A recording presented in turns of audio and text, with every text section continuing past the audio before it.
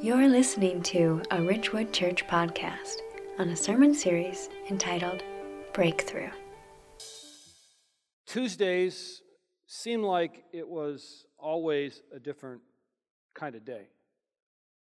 For the Nichols family, who were stationed in Senegal and are Southern Baptist missionaries, this was the day that they would go down and minister to the tribe at a courtyard that the chief had given them to do so. But it always seemed that something went wrong on Tuesdays. There would be these nagging illnesses. The car would break down. There would be fumbling around the presentation. They couldn't remember things they should know. And then there was this overwhelming discouragement, and they would often look at each other and say, what are we doing here? What are we accomplishing here? Well, Elliot and Pat were in the village one day, and they showed the Jesus film. You know the one that missionaries show all around the world in all the different languages in order to get the message of the gospel out. And after the film was over, a few people sat motionless, a few people just sat and cried. But all of a sudden, this chief that had given him the space got up and he grabbed this cane he used because he had just had a stroke, and he kind of hobbled over to him, and tears were just streaming down his face. And he said, "This is the greatest day of my life because my people are starting to get it."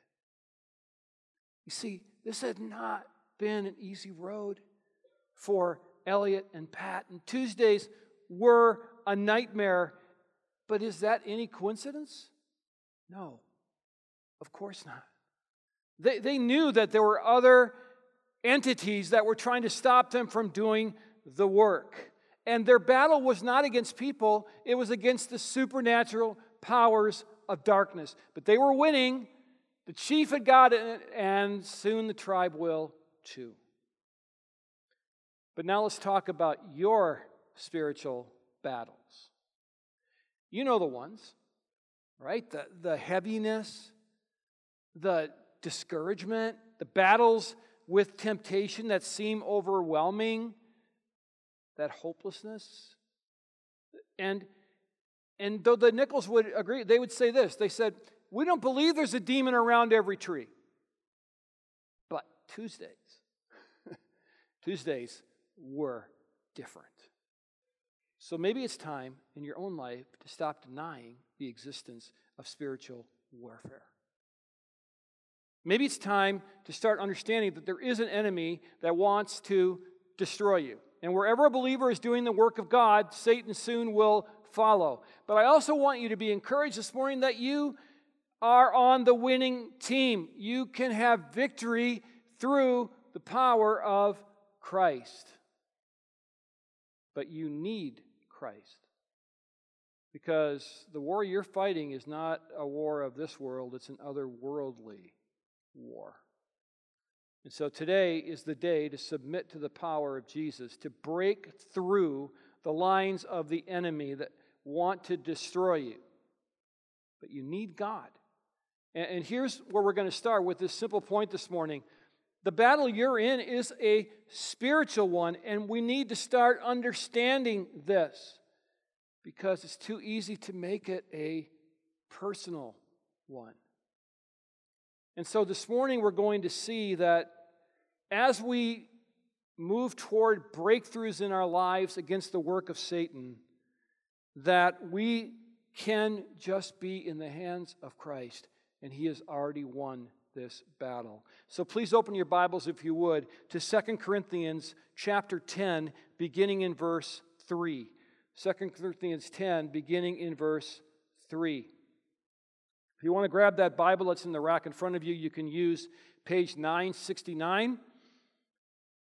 The Ridgewood app is also available to download. You just touch Media, go to Study Guide, and to today's date. 2 Corinthians 10, beginning in verse 3. So here, the Apostle Paul will remind us in no uncertain terms that our battle is against the spiritual world. He's already told this in Ephesians 6:12, in this famous passage, for we do not wrestle against flesh and blood, but against the rulers, against the authorities, against the cosmic powers over this present darkness, against the spiritual forces of evil in the heavenly places. But now here he's going to be specific about what kind of strongholds we are fighting against. So let's begin in verse 3, 2 Corinthians 10. For though we walk in the flesh, we are not waging war according to the flesh. For the weapons of our warfare are not of the flesh, but have divine power to destroy strongholds. We destroy arguments and every lofty opinion raised against the knowledge of God, and take every thought captive to obey Christ, being ready to punish every disobedience when your obedience is complete. We are not waging war against the flesh or according to the flesh. Now, this church in Corinth that Paul's writing to had a really complicated relationship with the apostle. Recently, before he wrote this, the church was in rebellion against him. But most had come back into line, but there were still these false apostles, false teachers, and their argument was this: Paul never would have had to go through all that suffering and hardship if he was a real apostle. But then Paul would retort, hey, you don't understand. It's the suffering and the weakness and all of that that helps people find Christ more deeply, because I'm all about the power of Christ. And now here, as we land in chapter 10, he refutes those who have been criticizing his humble appearance, the fact that he doesn't use fancy rhetoric, and he understands very clearly and helps us understand that his strength comes from Christ, because his message is simple. It's the cross. It's Christ crucified. It's the gospel. That's where the power for Paul was, and it is for us. So as he faced these opponents, he made it clear that our battle isn't against that person or that person or that organization or that organization. It's against the spiritual realm. And in order to break through the lines of this enemy and find victory, we need to start at a very fundamental level that sadly many in churches today don't believe, and that is this: we break through enemy lines when we believe the devil is real. And so we're not talking about an idea or some kind of a philosophy or some kind of a metaphor no, we're talking about an entity that Scripture refers to clearly. It's Lucifer, who was the greatest of all angels, the most beautiful of all angels, who fell to earth because of pride. And one of the things that theologians have been pondering for generations is, how could you fall to pride in heaven as the most beautiful of all angels? But it happened, and there are numerous Scripture passages. We're going to turn to Isaiah. How you are fallen from heaven, O Lucifer, son of the morning. How you are cut down to the ground, you who weaken the nations. For you have said in your heart, I will ascend into heaven. I will exalt my throne above the stars of God. And so, not only did he fall, was cast out of heaven, but so did his fellow fallen angels, who now become known as demons. When Jesus would move to someone and cast a demon out of them, that person talking back, or that entity, I should say, talking back to him is a fallen angel. So now all of a sudden, here we're in the Garden of Eden, and Lucifer is going to play the same game on Eve that he did that got him thrown out of heaven. It's about pride, and it's about destruction of God's kingdom. 1 John 3:8, whoever makes a practice of sinning is of the devil, for the devil has been sinning from the beginning. The reason the Son of God appeared was to destroy the works of the devil. He's real. And if Jesus had to come to destroy his works, that means these works have power to them, they're influential, and he's out to get you. And the Bible makes it really clear that you are to engage this battle, not by chasing Satan all over the place, but by standing your ground defensively in truth. This passage in James is so encouraging. Submit yourselves, therefore, to God. Resist the devil, and he will flee from you. But make no mistake about this, we're fighting a very real enemy. And this familiar passage in 1 Peter, again, helps us see the stakes that are waiting there for us. Be sober-minded, be watchful. Your adversary, the devil, prowls around like a roaring lion, seeking someone to devour. Well, guess who the someone is? It's you. It's me. He's prowling. He's waiting. But what I am so saddened by in our culture, and this is appropriate as we move toward Halloween again, and I just say to myself, in 2 weeks it'll be over. Yay. So, is this casual disbelief of Satan in our culture and on these channels that have, the ghost hunters and all this nonsense that is just playing with a realm we should have nothing to do with. Nothing. Don't watch that garbage. Here's what Billy Graham said. Billy Graham had some wisdom, and here's what he said.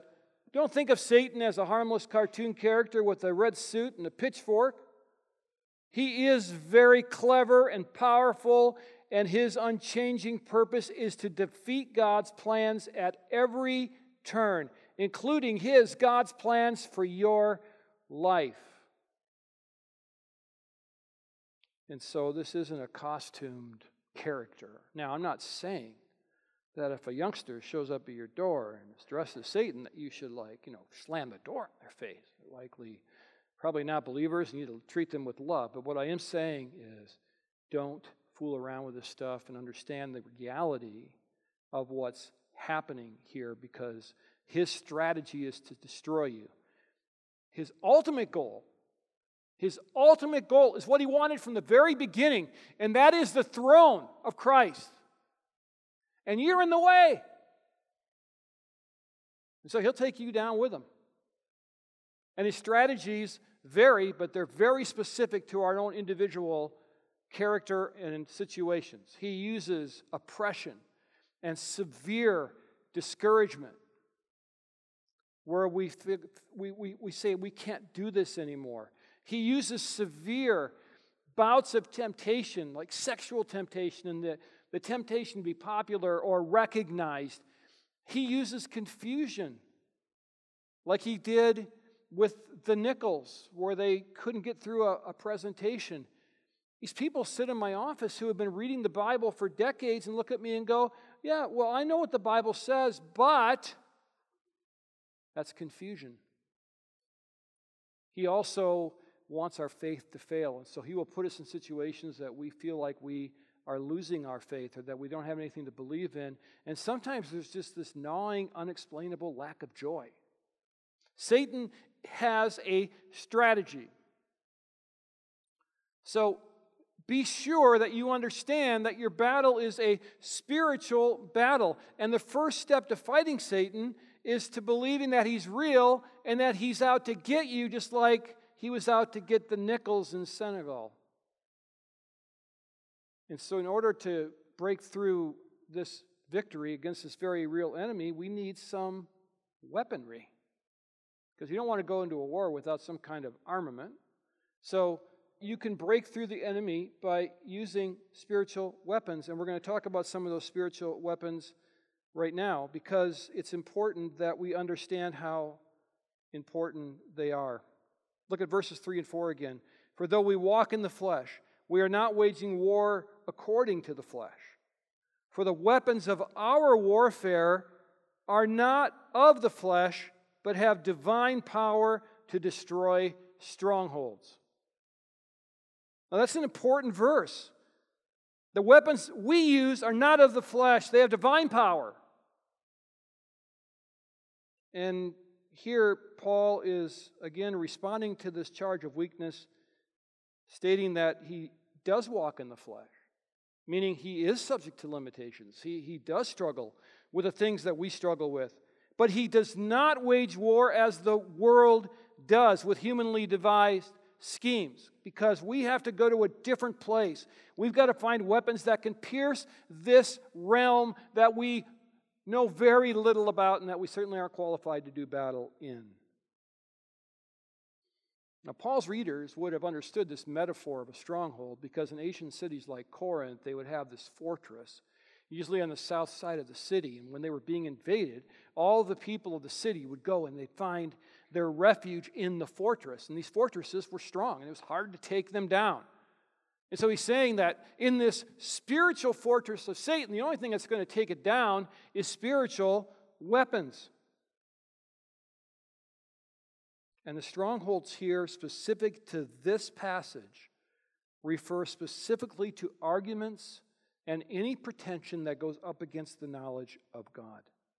These are arguments made against the gospel. These are ideas and reasonings and philosophies and false religions that keep people in bondage and drive them away from God into eternal torment. This is what Paul wants to break through in this particular passage.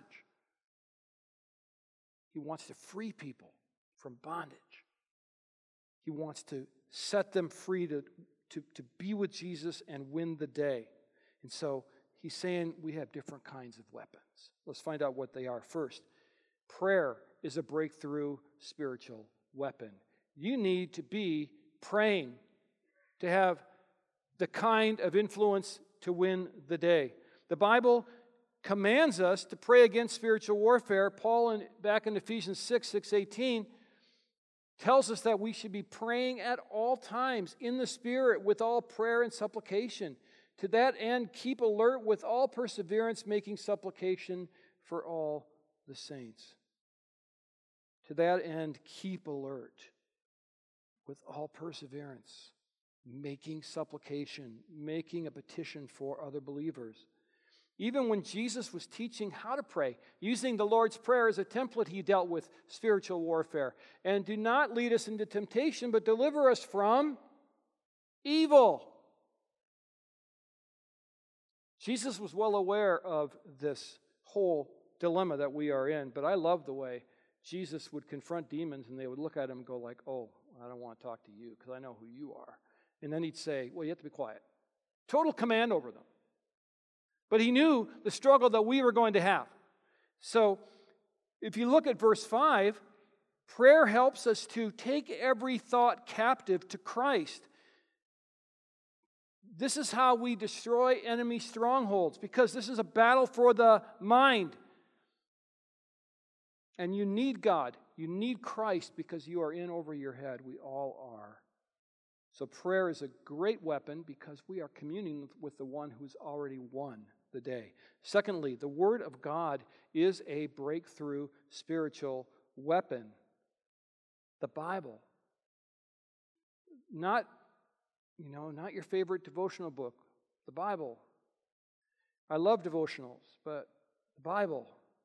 So we're going to go back to Ephesians 6 because Paul specifically addresses this. And take the helmet of salvation and the sword of the Spirit, which is the Word of God.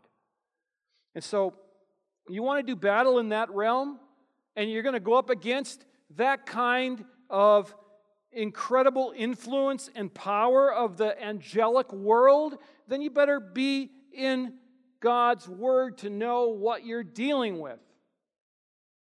And to be settled in truth. And to be building a worldview from the Bible and not from culture. Fellow Christians, this is where our worldview needs to be formed. Not on TV, not in the movies, not online, here.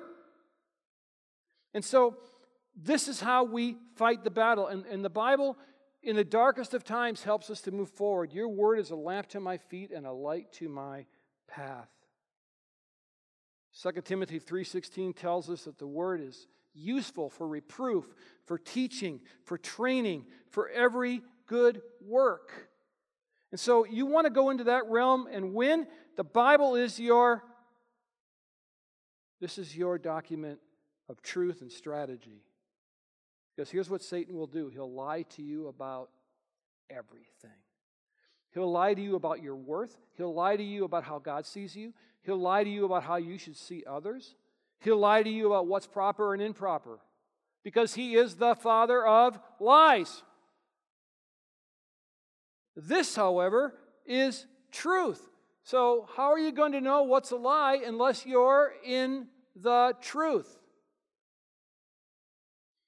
This is your weapon to go into that realm, because this is the very word of God.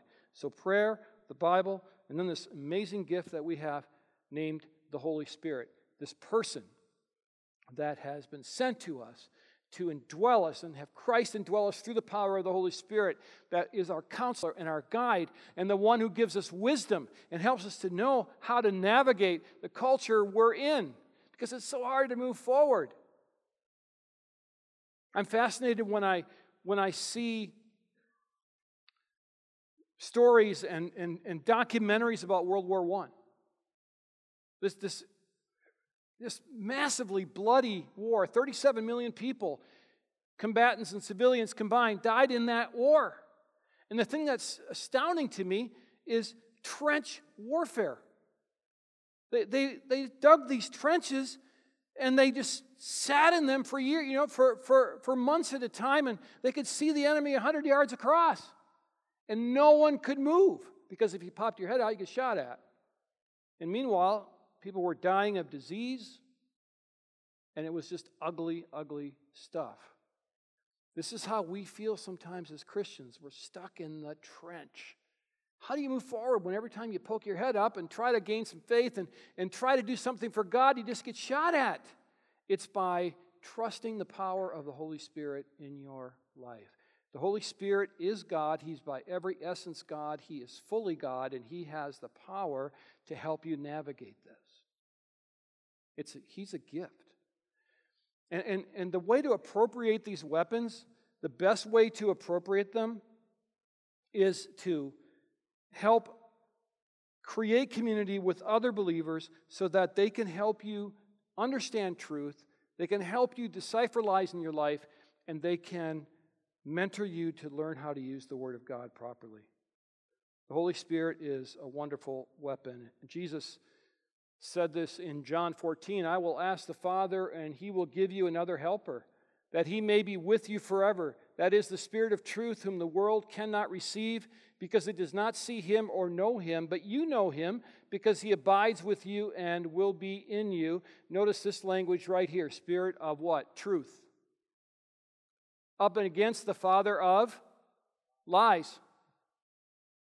So we are fighting an ideological war against a liar. But thankfully, there is a victory at hand. And what Paul's really after here's Paul's goal in this, is after the war is over, he wants believers to obey and he wants justice to follow those who don't.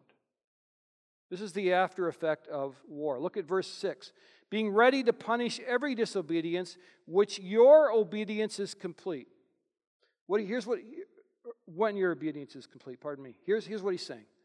Two-pronged approach here. First, he wants the church to follow him because he's been given this responsibility by Christ as an apostle. So when the church follows him, the church is following Christ, and once the church is behind him, he can begin to address the false teachers and false apostles, which then he wants to lead them to Christ, but if they don't, they will be punished, they will get justice.